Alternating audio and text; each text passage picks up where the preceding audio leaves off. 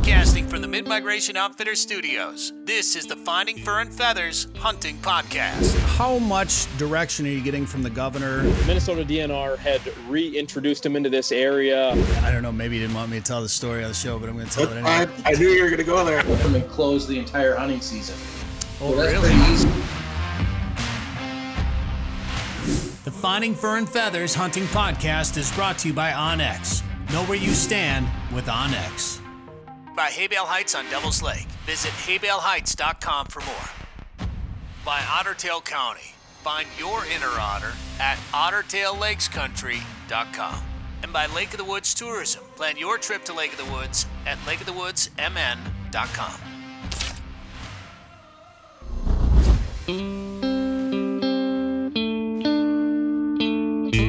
All right, welcome to the show, everybody. I'm Brett Amundson. Thanks for tuning in on this station right here by downloading the podcast wherever you get your favorite podcast or by listening on demand at sportingjournalradio.com. Maybe you're watching this on YouTube or Facebook or Rumble. We're on Rumble now. All the places that you can watch and listen to the show. Thank you very much. Smash that like button or the subscribe button or follow, whatever button you have in front of you. Hit it and tell people to watch this because we got a great show for you. We actually have an in-studio guest, ladies and gentlemen, at home. Normally in the home studio, we don't have in-studio guests, but today we do. We have a special guest, and we're going to talk waterfowl. So we've got a couple of guys that have spent their lives pretty much in the waterfowl world and the outdoor world, and we're going to get their opinions on the state of waterfowling right now. What kind of season we've had so far, just overall what's going on as a trend in the duck and goose hunting world right now, and just kind of pick their brains and have them give us their favorite spots of trying to find where the ducks are right now. Maybe. We'll see what we can get. So first, in studio with us, Tom Landwehr, ladies and gentlemen. That's our in-studio crowd. Crowd goes well. There we go, right there.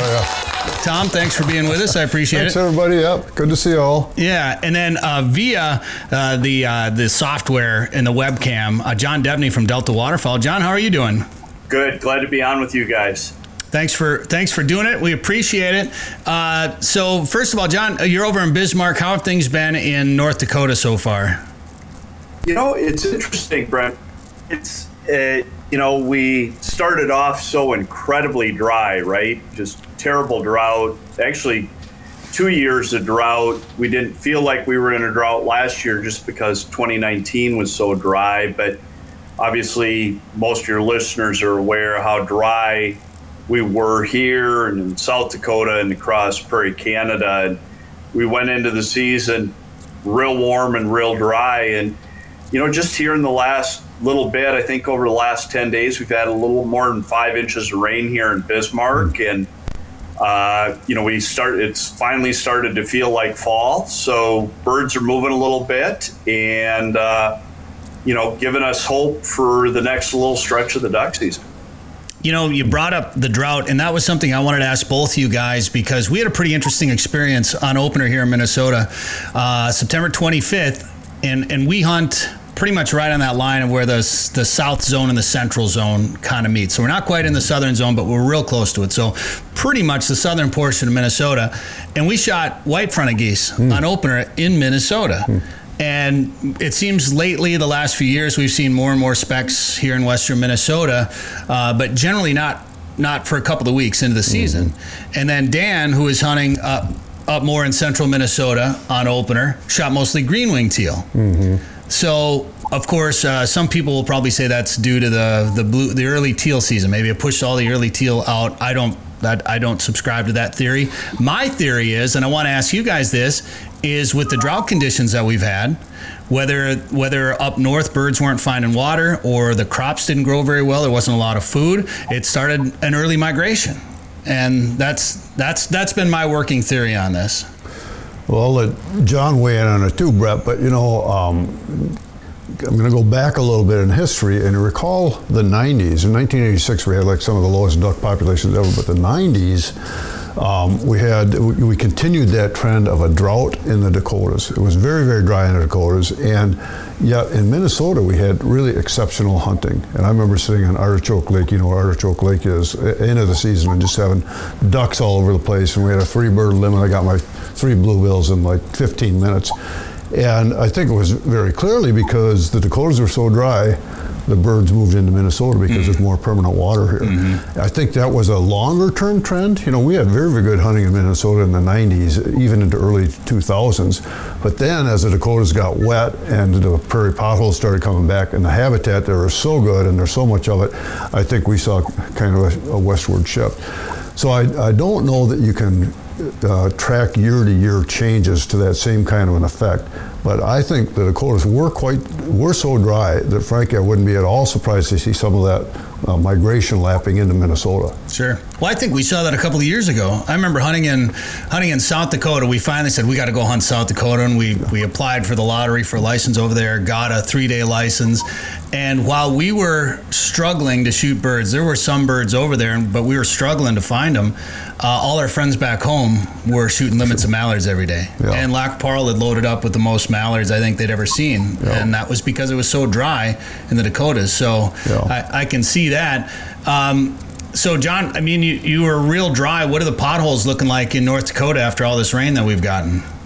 You know, you don't bounce back from a drought out of a couple rains, right? But it was interesting. I was up in Manitoba last week, got back on the backside of those rains and went just for a quick drive close to home. And, you know, I saw ducks in skinny water where there hadn't been water in a long time. Mm-hmm. So, you know, the thing about ducks is they have this incredible ability to anticipate those events and then take advantage of them, right? I mean, I don't know what it is about a duck, but, you know, you hear guys in Arkansas talk about the ducks always being on the rising edge. There's some there right now.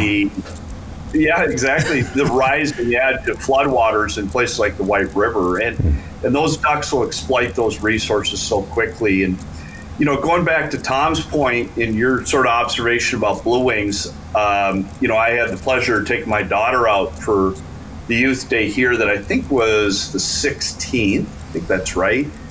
And, you know, I wouldn't say we were loaded with blue wings the way we normally would like to be loaded with blue wings.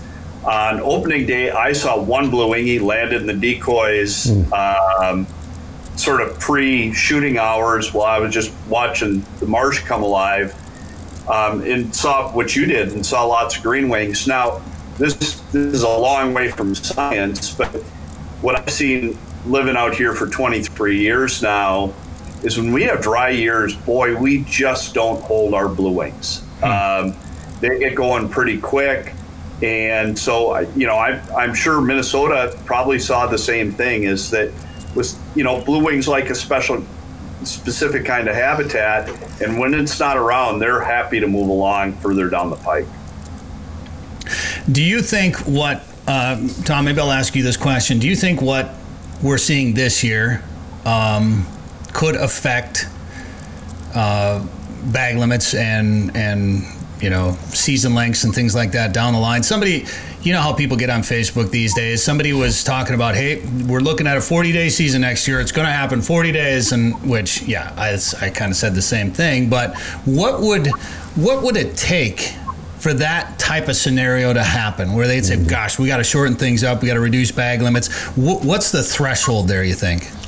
Well, John is more involved now with the sort of year-to-year regulatory framework, but we're operating under a federal framework that sets season lengths and limits based on waterfowl breeding conditions, and we've been in a liberal framework for many years now, and it would take a dramatic decline to shift out of that adaptive harvest management category into something more moderate, which would bring us to a more conservative season. So I don't see that happening until you get into a multi-year drought situation in a prairie pothole region, which to John's point, I think we probably are seeing the end of that. Well, I've kind of wanted to see more days, of course, which I think a lot of duck hunters will always like to have more opportunities, whether it's great science or not. But we seem fairly conservative in the Central Flyway, or the Mississippi Flyway, sorry, compared to some of the other flyways for whatever reasons. But I've probably discussed this with both of you guys, going back to that early teal season. Minnesota, first time we've had it since, 62 or whatever it was? 63. Mm-hmm. What are your thoughts now that it's happened? I'll tell you my experience. We went out and hunted every day during the early teal season. It was 5 days at the beginning of September. We had chances at blue-winged teal, but when they were flying, if we didn't have 100% identification on them, we didn't shoot. Mm-hmm. And it wasn't until they got past us a few times that we said, oh gosh, those were blue wings. Unless they landed and swam into the decoys. That was the easy way to identify them. So we goose hunted. Oh, sure. We pretty much just hunted geese, but we had a spinner out there, and if teal came around, whatever, we could identify a problem. So we shot a couple of teal, but we mainly goose hunted. What did you hear from the Minnesota side here? What have you heard from hunters from their experience, and looking now a month into the season? Are people happy that we had that early teal season? I didn't take part in it. We're moving and all kinds of other reasons I didn't get to take part in it. I know people who did, and the challenge always in Minnesota is that we are a production state and a migration state, and so we have a lot of ducks here, a lot of brown ducks in September. And, it always cracks me up when you go to buy blue-winged teal decoys, because they'll sell you a drake decoy with a big white crescent on its head. And it's like, we never see a white crescent on a blue-wing in Minnesota, And it's not, it's more typical that most of the ducks you see on opening day in Minnesota are brown ducks. And so it is very much of a challenge to identify ducks, especially early morning. Typically you're facing southwest or southeast rather. The sun's coming up, you're seeing black shadows, and how are you going to identify a duck flying at 30 miles an hour? So, that's always been the concern. Minnesota's always been a very conservative state in terms of waterfowl harvest, because we've always had such a big impact. I think, one of the realities that we're facing now is we have half the hunters that we did, say, 40 years ago. We're down to 70,000, 80,000 hunters. We had 140,000 duck hunters at one point in time. We had some of the highest harvests of any of the states in the country, and so we arguably we should have been very conservative, because we could make a big impact on the harvest. I think part of our consciousness now is that we don't have that impact. We don't have that number of hunters. We can liberalize a little bit more. We can take advantage of some of those birds that we typically don't get a big harvest on, like teal. And assuming that hunters can do a good job of duck identification, that's not going to have a long-term negative impact. What I saw from the conservation officer reports is that generally people were pretty good on their duck identification skills. And it could be in part because there's a lot of blue-wing around and not a lot of other ducks flying. But I think DNR is running a test. I have not seen the results of that yet. You haven't? Okay. I was going to ask you. To see what the non-target take was, and if we're within some level of acceptable error, then I would expect the season will continue. Yeah, it's a 3-year experiment, right? And they have spy blinds, and they're going to figure out what the rate of mistake ducks were. Right. And you brought up the license sales, and I want to ask you more about that. But first, before we do that, what you did in North Dakota, John, is a little bit different. You guys had bonus blue-winged teal for the first 2 weeks of the season. How did that go, and what do you hear from hunters? What are you hearing from hunters about that bag limit over there? I think it's quite popular. I think in a state like North Dakota, where the hunting effort is probably a bit more diffuse than it is in places like Minnesota or Wisconsin or Iowa that have more recently participated in those experimental seasons, I think it'd be hard to do spy blind stuff in North Dakota, just by the nature of the habitat and the way hunters distribute. And when that offer, remember, this all came out of the conversations at the flyway scale, where the southern states were asking for six teal in the bag, and I think the northern states were happy to go along with it if they had the opportunity to participate in the teal season in some way, shape, form, or fashion. I think North Dakota and South Dakota looked at that and thought, boy, oh boy, we don't want to go through the spy blind experiment stuff, but how about just give us 2 extra blue-winged teal for those first 16 days of the season? And in a year like this, where we don't have super abundant blue wings, I don't think probably many guys shot those bonus teal, but when we have them, the production's good and habitat conditions are good, it's awful nice to be able to have a crack at a few. From my vantage point, I'm not that terribly interested in shooting mallards and pintail and some of the other ducks in September, just because, frankly, they're pin feathery, they're scrawny. Blue wings in September are almost always nice and fat. They make for a good table fare, and so it's pretty nice to come home with, it doesn't happen a lot, but a guy can come home with 8 blue wings on the strap early in the season, and that's a great opportunity. And again, as Tom pointed out, blue wing teal are super abundant. They're subject to really low historic and contemporary harvest rates. Probably one of the more short-lived duck species, kind of, not quite boom or bust, but, we should take advantage of them when we have them. And so I think I'm pleased with what the North Dakota and South Dakota Game and Fish did. I think it was a great solution to sort of the circumstances we have here. So one of you guys maybe can help me out with this a little bit. If I remember correctly, it was a bonus 2 blue wing teal or an early teal of blue or green wings, correct? You guys remember that? That was the option, right? Yep. Do you know why it wouldn't have been 2 bonus green wing teal? Is that because you can shoot all the ducks, and if you got your ducks in hand, you can identify the green wings and blue wings better? I'm not quite sure. I think, the teal season is primarily made for blue wings. Right. If you go down, if you're in Kansas in September, or you're in Texas or Louisiana in September, especially early in those seasons when most of the harvest is taking place, it's mostly blue wings. Blue wings, yeah. As the season goes on, you start to see more green wings creep into the bag, but green wings get, I wouldn't say heavily harvested. They're amongst the most harvested ducks. And so I'm not quite sure what the negotiations were. In fact, I have to remind myself that they're not 2 bonus teal, they're 2 bonus blue wing teal. Right. The season every year. Because it is different. If you're in Illinois during the teal season and a green wing flies by, he's fair game. And so I'm not quite sure how it came to be, but it is what it is. And I think it's right-minded because, those seasons were primarily oriented around blue wings. Last year, John, you had a number of duck hunters traveling to North Dakota because of COVID. They couldn't get into Saskatchewan or Manitoba. What are you seeing out there this year? I haven't been out as much as I would like, but the reports I'm hearing is it's pretty busy. I think there's some people that still didn't want to piddle around with, crossing the international border. I guess I can understand that, although I was amazed how simple the process was when I did it last week for the first time in a long, long time. So I think it's busy, and, I think it's interesting when hunters find places, where we had potentially last year some displaced hunters from Manitoba and Saskatchewan that came to North Dakota. I think probably a lot of those guys looked around and said, maybe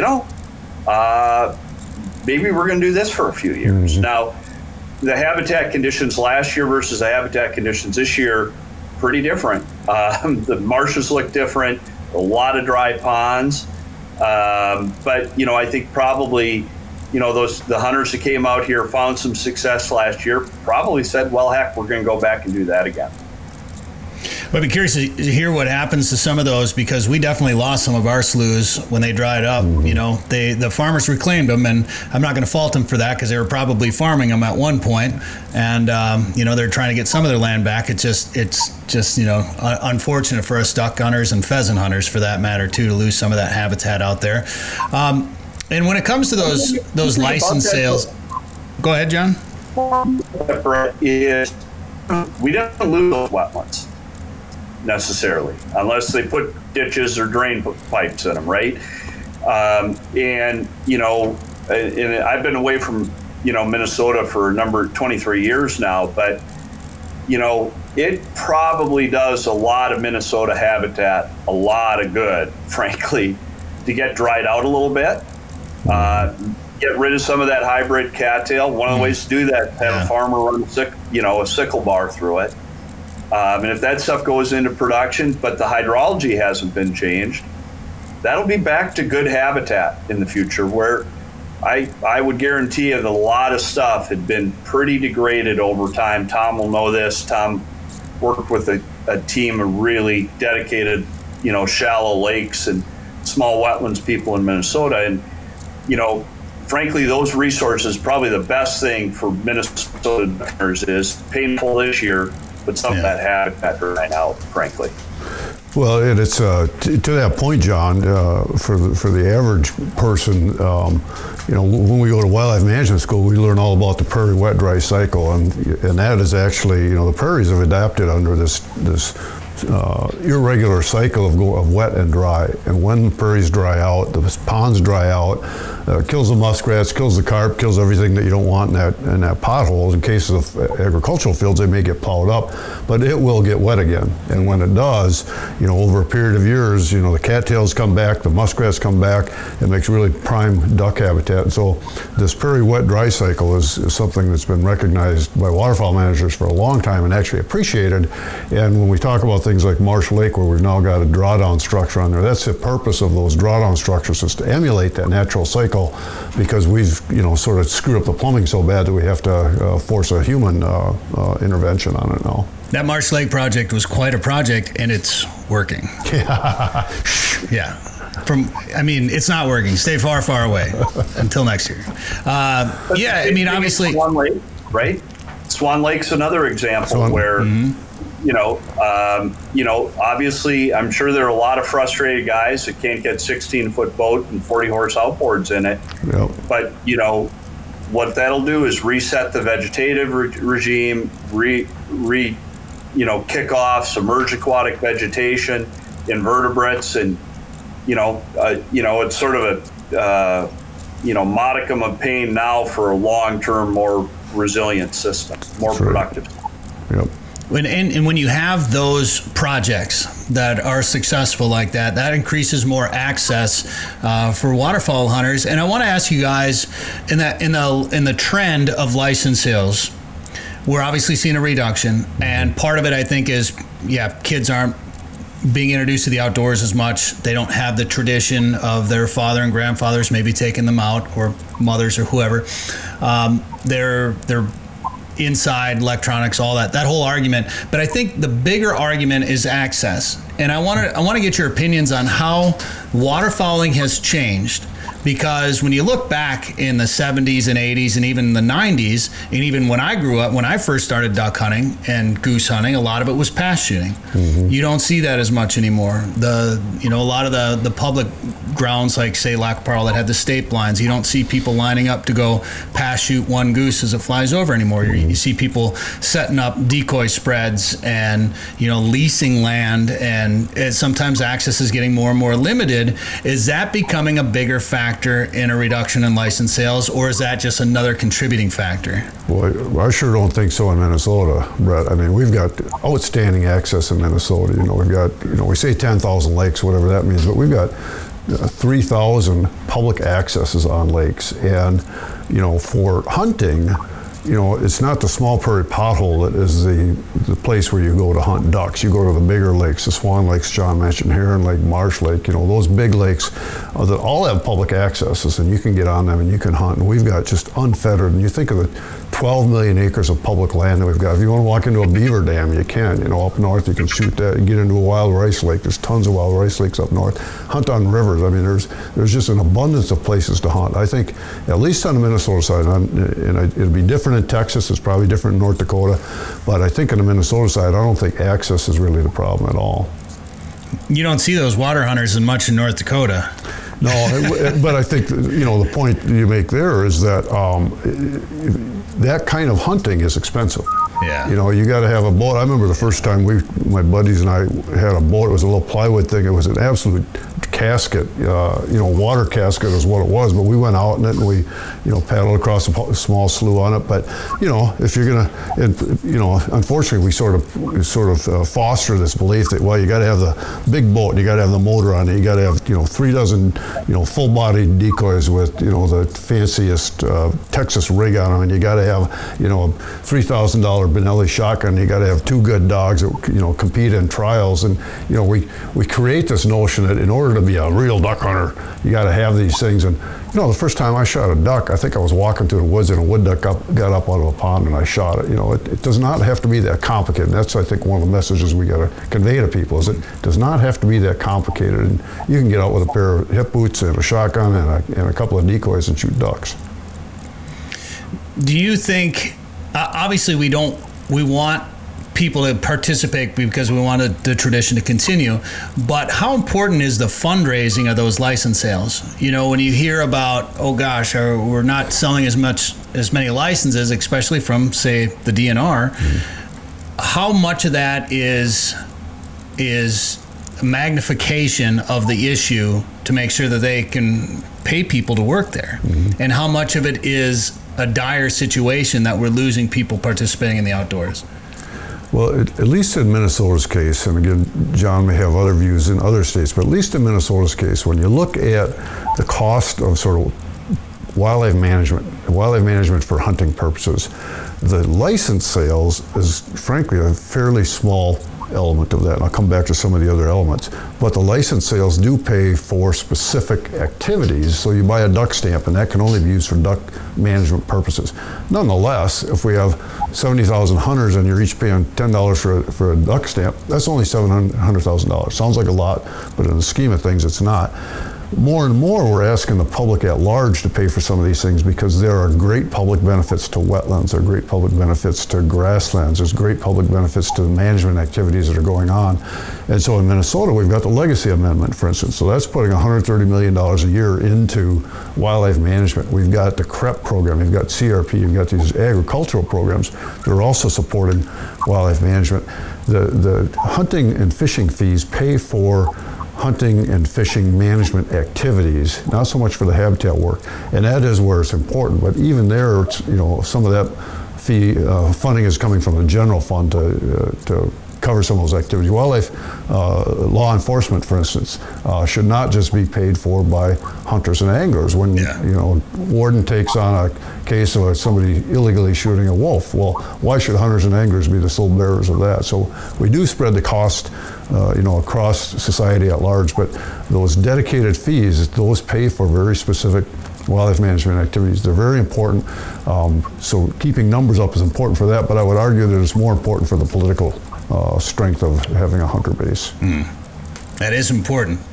You got to have it's strength in numbers for sure, and it's important that we continue having a way of life that we enjoy to continue into the future.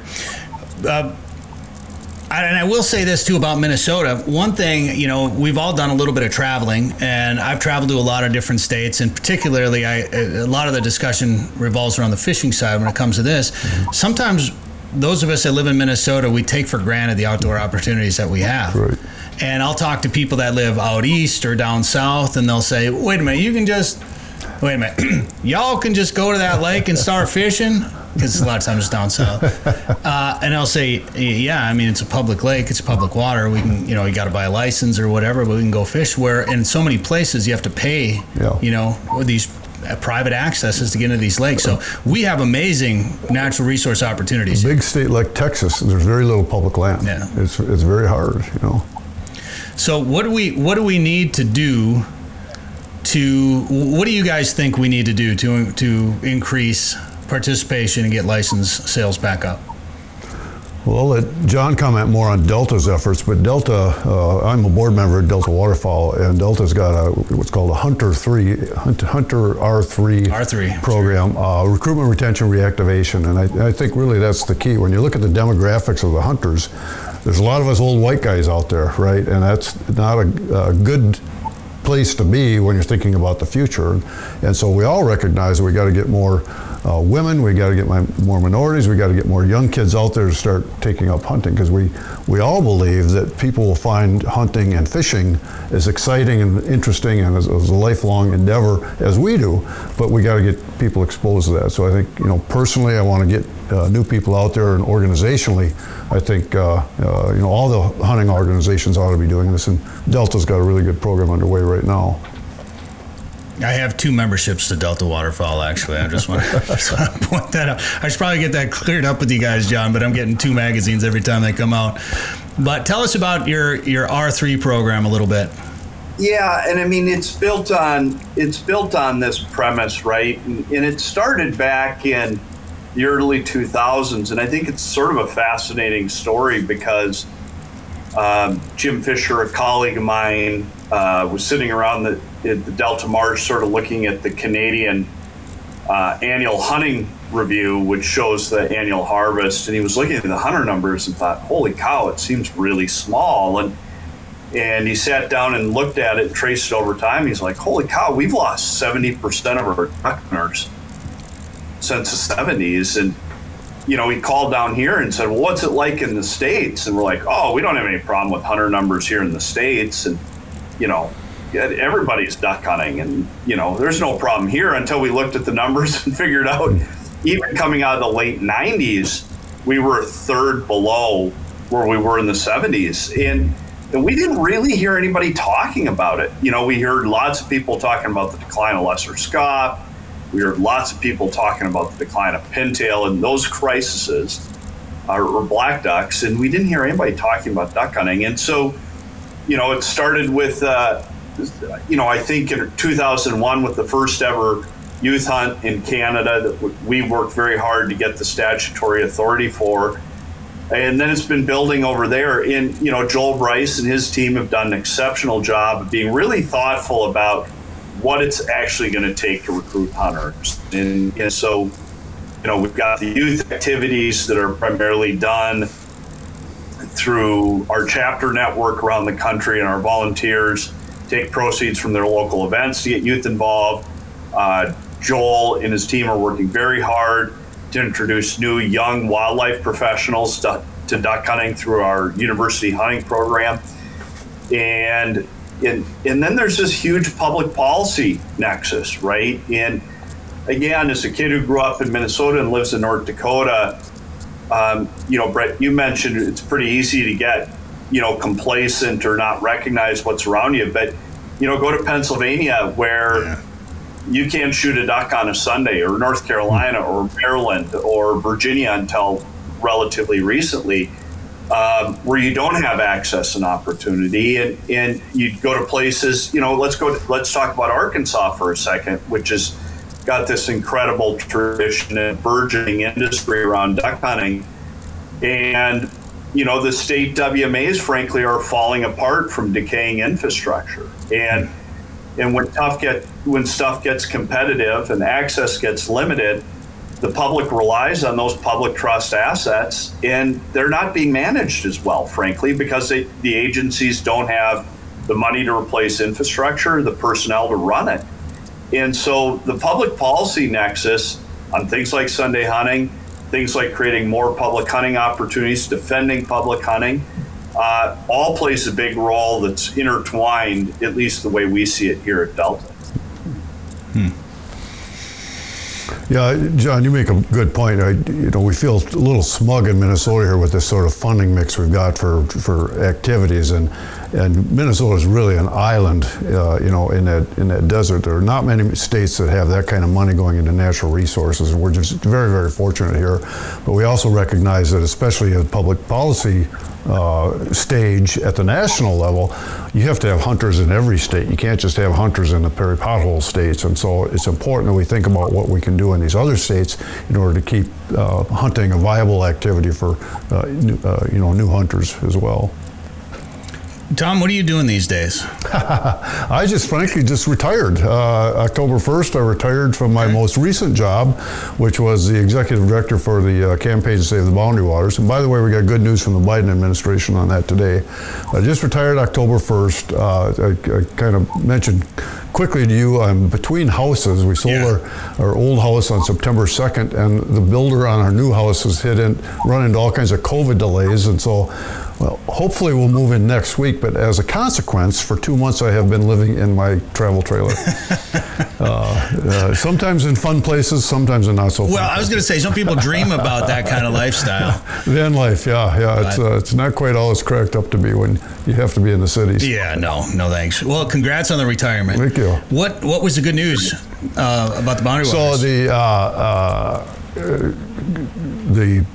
under the Obama administration, the leases for a proposed copper mine were rescinded.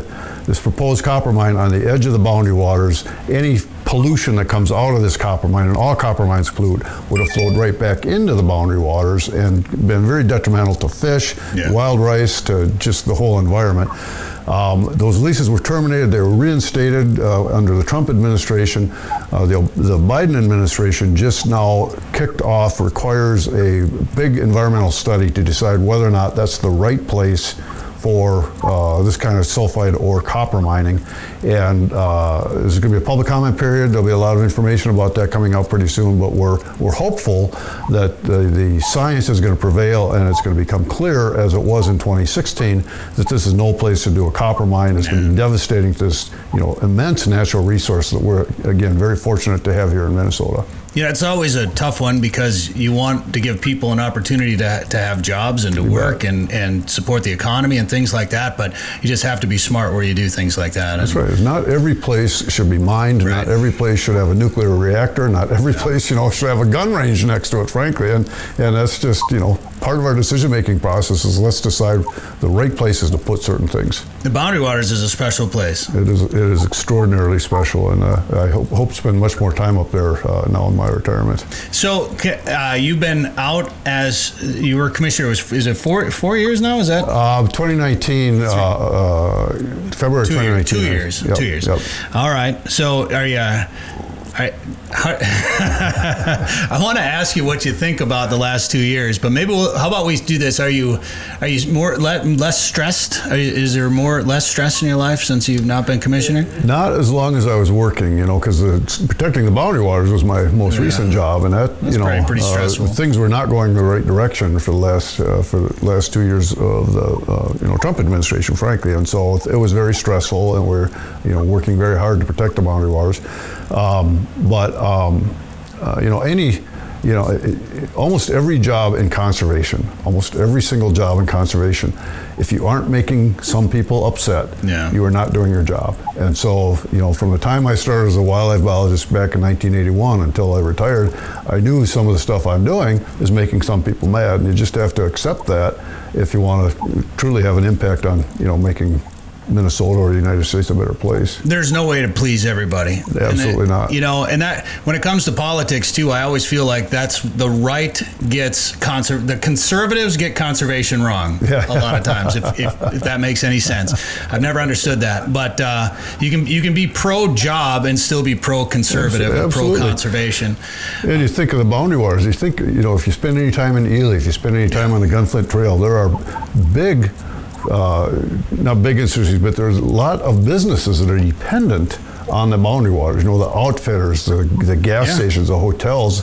It is not as if keeping a wilderness means you're not having an economic impact. It just is a diffuse, as John used the word for hunting, it's a diffused sort of economic impact, but it's very sustainable. It will be there forever, and we need those places. We need wild lands. All of us hunters and anglers realize this. We need these wild lands just to regenerate our soul, and I think of those poor schleps in Iowa and Kansas who don't have wild lands, and what a big part of our life that is. Oh, and we were very fortunate, and I don't always agree with everything that's taken place in Minnesota. It comes from management, of course. Not everybody's going to agree on everything. It's impossible to think that way, but we're very fortunate with the opportunities that we have here, and I'd like to see them continue that way. Yeah. You made some changes during your time as commissioner. There were some changes made to the waterfowl structure, the season splits and the 3 zones, which I thought were great, and I feel like the season really, there's always changes, but I feel like there were some,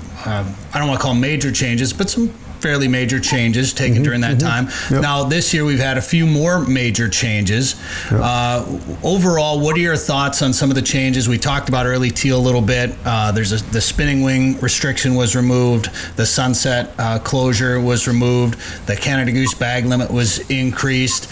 They shortened the split in the south zone, which at this point, it's the central and the south is pretty much, it's almost like two zones now, really. What are your thoughts on some of those changes, and do you think they'll continue that way, or should we change some other things? Well, I think it's a mixed bag, and go back to you mentioned the changes we made back in 2012, 2013, and John was actually part of that. We convened a waterfowl input group and put out there a number of potential changes we thought could be made, because again, Minnesota had been very, very conservative for many, many years, and we thought some of those changes were overdue. For instance, we used to have a 9 o'clock opener. Right. Remember that? I mean, you'd sit there for 4 hours and you'd watch all the ducks fly away, and then 9 o'clock would come, there wouldn't be a duck around. Yeah. It's like, what was the sense of that? So we made some changes with the input of this group. There were some changes that we considered that we did not make. Anytime you make a change, again, you're going to make some people happy, some people upset, and it's a real mixed bag. I think some of the changes that were made this year were some we should have made. Spinning wing decoys, that was one I thought we should have changed. We did not get the opportunity to do that. But, I'd offer on a 4 o'clock closure, there's very good science on a 4 o'clock closure, especially in a state like this where we're a production state. There was good research done on the Chippewa National Forest that showed that when you have a sunset, allow shooting till sunset, you're shooting your breeding birds. And so we kept that in place. Now, what I'll offer is based on the previous observation, we have half the number of hunters today that we did back when some of those studies were done. Perhaps it's not become an issue anymore. And so if the current science suggests that you're not going to be over harvesting birds by going till sunset, we should go to sunset. Normally we scout in the evenings anyway, so the sunset was never really a big deal for me. This is one of those things that's kind of an urban myth that you're going to go out and you're going to get the sunset flight, right? Well, most of the ducks come in after sunset. Yeah. That's right. Yeah, just to Tom's point, I was looking at some data, and in 1999, Minnesota was killing 272,200 mallards. There were 633,700 days of field by hunters.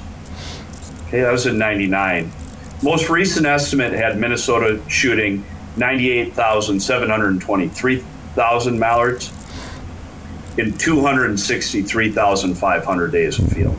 Wow. So, so the mallard harvest is down by, I'm not a great math guy, but more than half. Duck hunter days of field are down by way more than half. And I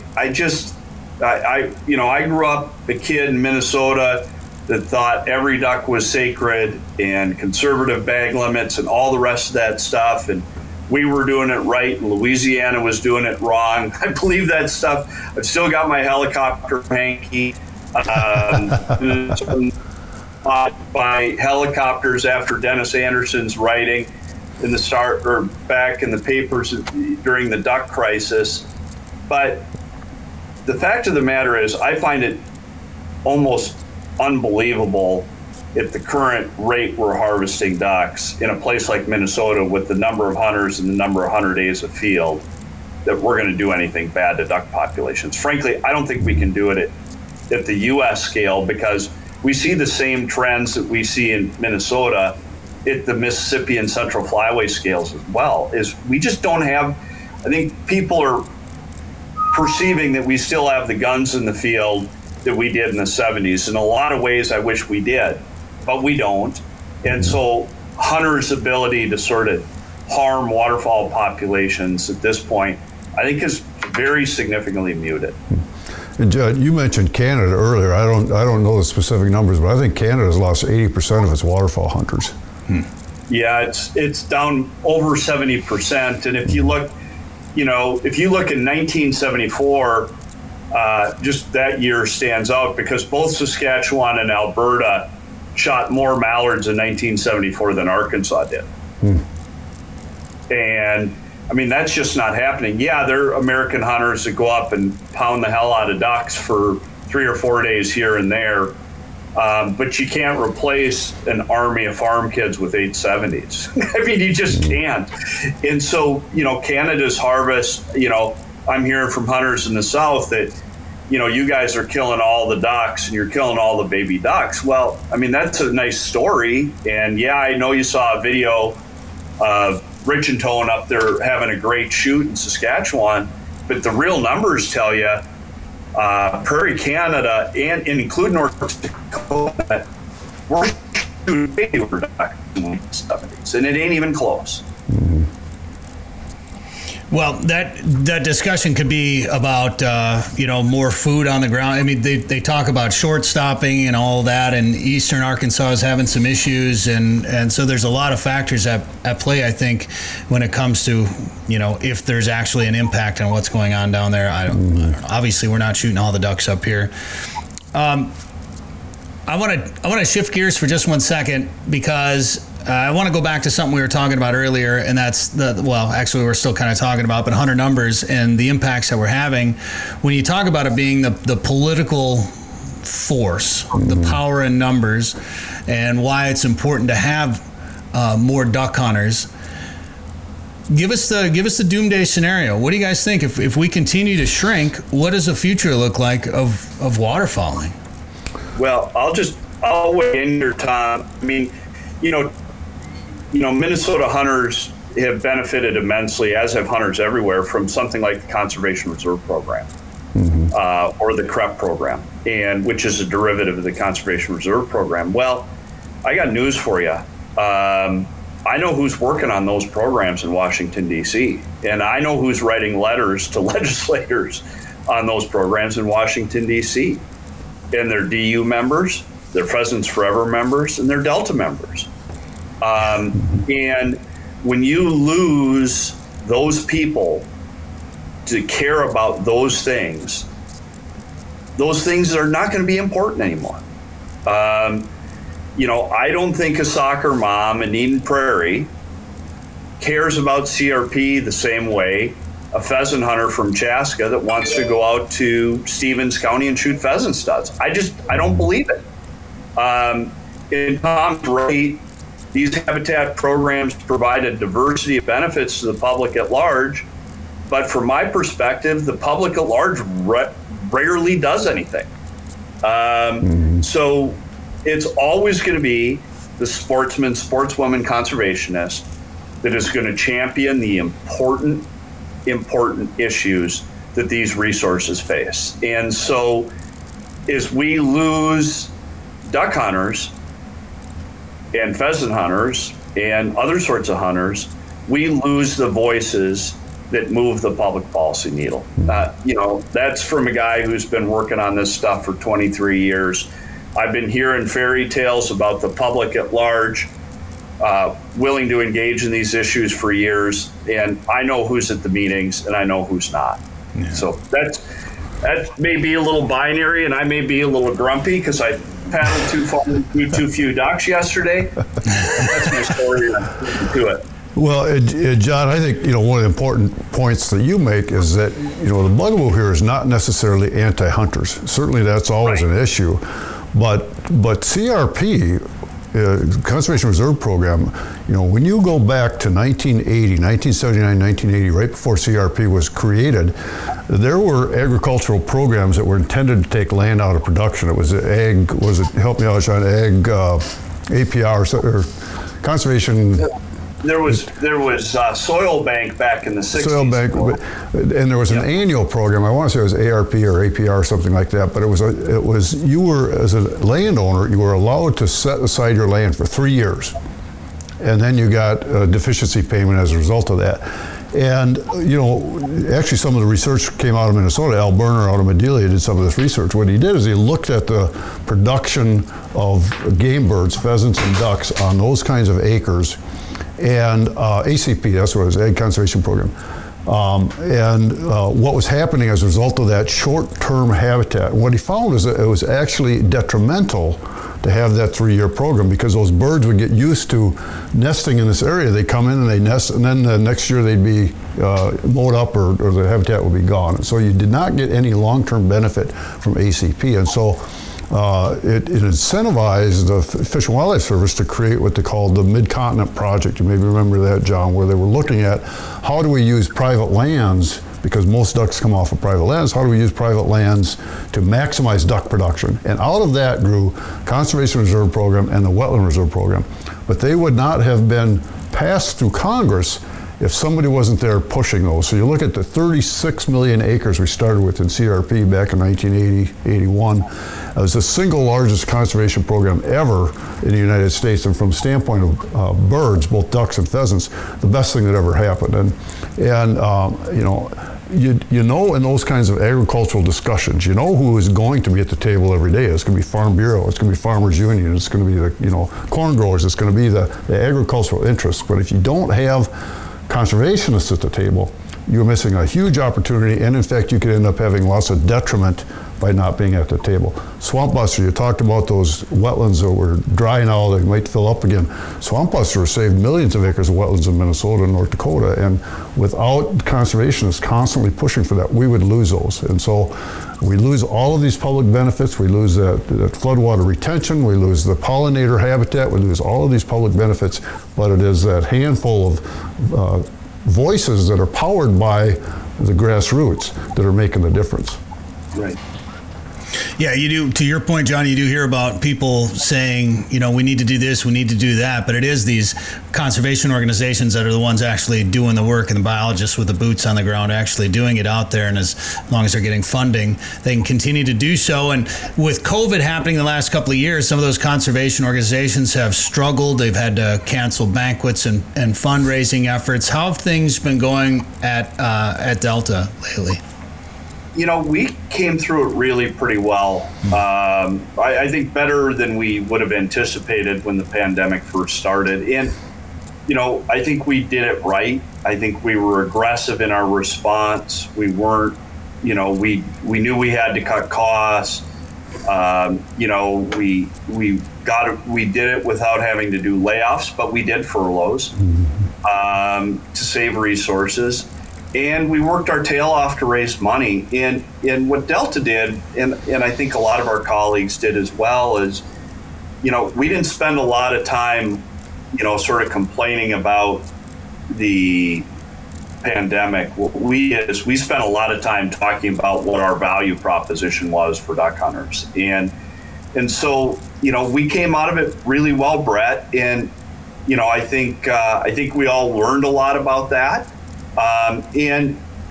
We had major donors step up in a big way. We had our volunteers that in places where they could hold events that frankly blew us away. I mean, we had some events in Iowa last year that were just, Iowa was one of those places that came online pretty early.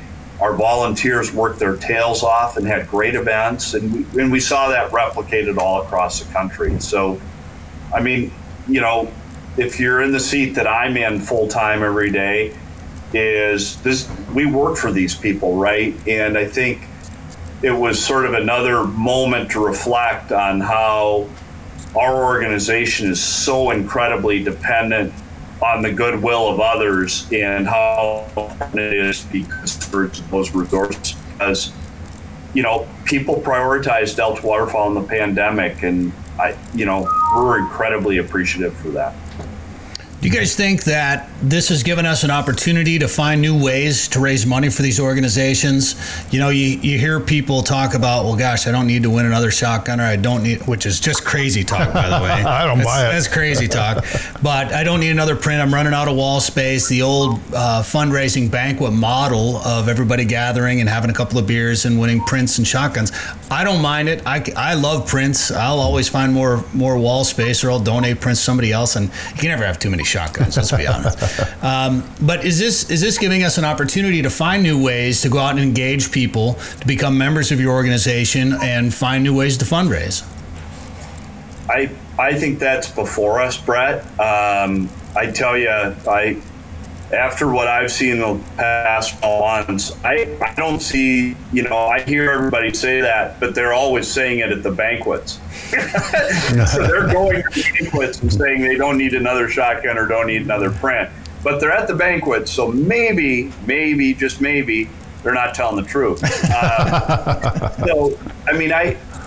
Listen, there's only so many ways to raise money for these outfits. And,